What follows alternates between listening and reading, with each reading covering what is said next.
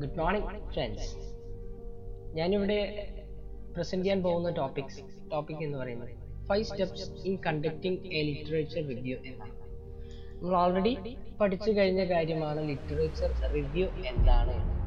അപ്പോൾ നമുക്കൊരു literature review നമുക്ക് ഈ പറഞ്ഞ പോലെ ഒരു ഇൻഫർമേഷൻ തരുന്നു അല്ലേ. നമ്മൾ ഒരു റിസർച്ച് ഏതാണ് ടോപ്പിക്ക് ചെയ്യാൻ പോകുന്നത്, ആ റിസർച്ചിനെ കുറിച്ചിട്ടുള്ള കംപ്ലീറ്റ് ആയിട്ടുള്ള ഇൻഫർമേഷൻ നമുക്ക് അവൈലബിൾ ആവുന്നുണ്ട് അല്ലേ.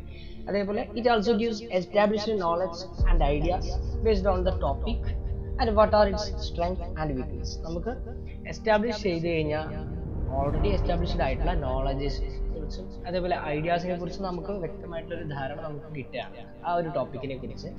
അതേപോലെ ആ ടോപ്പിക്കിന്റെ വീക്ക്നെസ് എന്താണ് ആ ടോപ്പിക്കിന്റെ സ്ട്രെങ്ത് എന്താണ് എന്നൊക്കെ നമുക്ക് വ്യക്തമായിട്ട് മനസ്സിലാക്കാൻ അല്ലേ. അപ്പോൾ നമുക്ക് ഒരുപാട് selection and collection of knowledge ആണ് നമുക്ക് ഒരു റിവ്യൂ ഓഫ് ലിറ്ററേച്ചർ കൊണ്ട് ഉദ്ദേശിക്കുന്നത്. ഓക്കെ, ക്ലിയർ ആയി. അപ്പോൾ നമുക്കൊരു കാര്യം ചെയ്യാം, നെക്സ്റ്റ് അതിന്റെ സ്റ്റെപ്സ് നോക്കാം. 5 സ്റ്റെപ്പാണ് നമുക്ക് അതിൽ പറയുന്നത്. First one, identify key terms, then locate literature, then critically evaluate and select literature, organize the literature and also write literature review. അപ്പോൾ നമ്മുടെ അടുത്ത പാർട്ടിസിപ്പൻസ് അല്ലെങ്കിൽ അടുത്ത നമ്മുടെ സ്റ്റുഡൻസ് ഇതിനെക്കുറിച്ച് കൂടുതലായിട്ട് മെൻഷൻ ചെയ്യുന്നു. അപ്പോൾ നമുക്കൊരു കാര്യം ചെയ്യാം, ഫസ്റ്റ് ഒന്ന് 5 സ്റ്റെപ്സിനെ കുറിച്ച് ഒന്ന് ജസ്റ്റ് ഒരു ഇൻട്രൊഡക്ഷൻ തന്നു ഞാൻ. അപ്പോൾ first one, identify key terms or descriptors. അപ്പോൾ നമ്മളൊരു ടോപ്പിക്ക് സെലക്ട് ചെയ്ത് കഴിഞ്ഞ് കഴിഞ്ഞാൽ ആ ടോപ്പിക്കിലെ ഏറ്റവും റെലവൻ്റ് ആയിട്ടുള്ള ടേംസ് അല്ലെങ്കിൽ ഏറ്റവും കീ ടേംസിനെ നമ്മൾ ഐഡന്റിഫൈ ചെയ്യുക എന്നാണ് ഫസ്റ്റ് സ്റ്റെപ്പ് കൊണ്ട് ഉദ്ദേശിക്കുന്നത്. നമുക്ക് ആ കീ ടേം ഐഡന്റിഫൈ ചെയ്താൽ മാത്രമേ നമുക്ക് കൂടുതലായിട്ടുള്ള നമ്മുടെ ലിറ്ററേച്ചർ റിവ്യൂ കളക്ട് ചെയ്യുന്നതിനെ കുറിച്ചും ഒക്കെ കൂടുതലായിട്ട് നമുക്ക് കളക്ട് ചെയ്യാനും അല്ലെങ്കിൽ ആ ടോപ്പിക്കിനെ കുറിച്ച് കൂടുതലായിട്ടുള്ള ഇൻഫർമേഷൻസ് നമുക്ക് അവൈലബിൾ ആണെങ്കിലും ആ കീ ടേംസ് നമ്മൾ ഐഡന്റിഫൈ ചെയ്യണം എന്നതാണ് ഏറ്റവും ഇമ്പോർട്ടൻ്റ് ആയിട്ടുള്ളത്. Then second one, locate literature. നമുക്ക് ലിറ്ററേച്ചർ റിവ്യൂ കളക്ട് ചെയ്യാൻ ഒരുപാട് സോഴ്സസ് ആണ് അല്ലെങ്കിൽ ഇലക്ട്രോണിക് ഉണ്ട്, അല്ലെങ്കിൽ അക്കാഡമിക് ലൈബ്രറീസ് ഉണ്ടാവാം, പ്രൈമറി സെക്കൻഡറി, അങ്ങനെ പല സാധനങ്ങളുണ്ടാകും, പല അവൈലബിൾ ആയിട്ടുള്ള റിസോഴ്സസ് ഉണ്ട്. അപ്പോൾ നമ്മൾ അങ്ങനെ പല സോഴ്സസിൽ നിന്നും നമ്മൾ ലൊക്കേറ്റ് ചെയ്യുക എവിടെ നിന്നൊക്കെയാണ് നമുക്ക് അവൈലബിൾ ആവുന്നത്. നമുക്ക് തീസിസ് ചെയ്യാം, തീസിസിൽ നിന്ന് നമുക്ക് എടുക്കാം, മാഗസിൻ എടുക്കാം, ഇൻ്റർനെറ്റിൽ നിന്ന് എടുക്കാം, newspapers, then books and teachings, അങ്ങനെ പല രീതിയിലും നമുക്ക് അവൈലബിൾ ആകും. അതിൽ നിന്ന് നമുക്ക് കൂടുതലായിട്ട് നമ്മൾ മോസ്റ്റ്ലി പ്രൈമറി സോഴ്സസിനെയാണ് നമ്മൾ ഡിപ്പെൻഡ് ചെയ്യുകയായിരിക്കും കൂടുതൽ നല്ലത്, ഏറ്റവും ബെറ്റർ ആയിരിക്കും. അപ്പോൾ ലൊക്കേറ്റ് ലിറ്ററേച്ചറിൽ അതാണ് പറയുന്നത്, ഏതൊക്കെ തരത്തിലാണ് നമുക്ക് അവൈലബിൾ ആവുന്നത് അതിനെ നമ്മൾ കൂടുതലായിട്ടുള്ള രീതിയിൽ ലിറ്ററേച്ചർ റിവ്യൂ നമ്മൾ കളക്ട് ചെയ്യുക എന്നാണ്. Then third one, critically evaluate and select literature.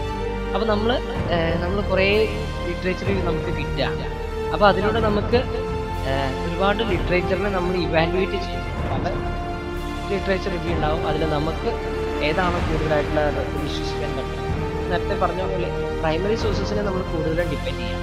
നല്ല നല്ല മാഗസീൻസിലൊക്കെ വരുന്നതൊക്കെ നമുക്ക് കൂടുതലായിട്ട് വിശ്വസിക്കാൻ പറ്റും, ടൈം അല്ലെങ്കിൽ സ്പെഷ്യൽ മാഗസീൻസ് ഒക്കെ. അപ്പോൾ അങ്ങനെയുള്ള മാഗസീനൊക്കെ നമുക്ക് കൂടുതലായിട്ട് വിശ്വസിക്കാൻ പറ്റുന്നതാണ്.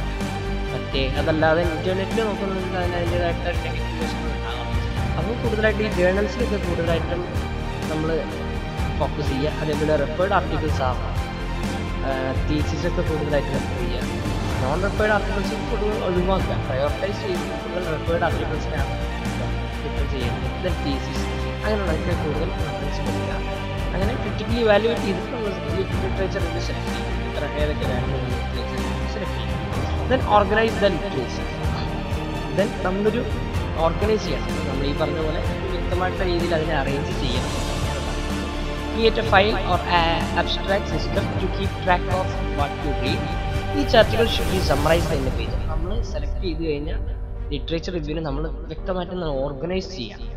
അതിൻ്റെ ഓർഡറിൽ തന്നെ, സെൻഡിങ് ഓർഡറിൽ തന്നെ അത് ഓർഗനൈസ് ചെയ്യുക. അതേപോലെ അത് എങ്ങനെയൊക്കെയാണ് അത് അറേഞ്ച് ചെയ്യേണ്ടതെന്നുള്ള രീതിയിൽ തന്നെ അത് നമ്മൾ ചെയ്യണം.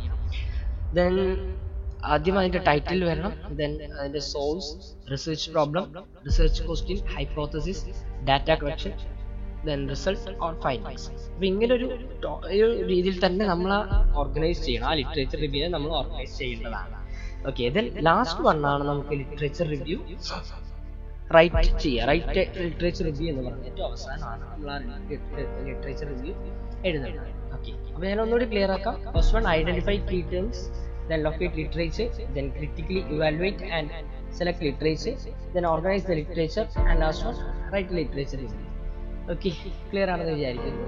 Thank you.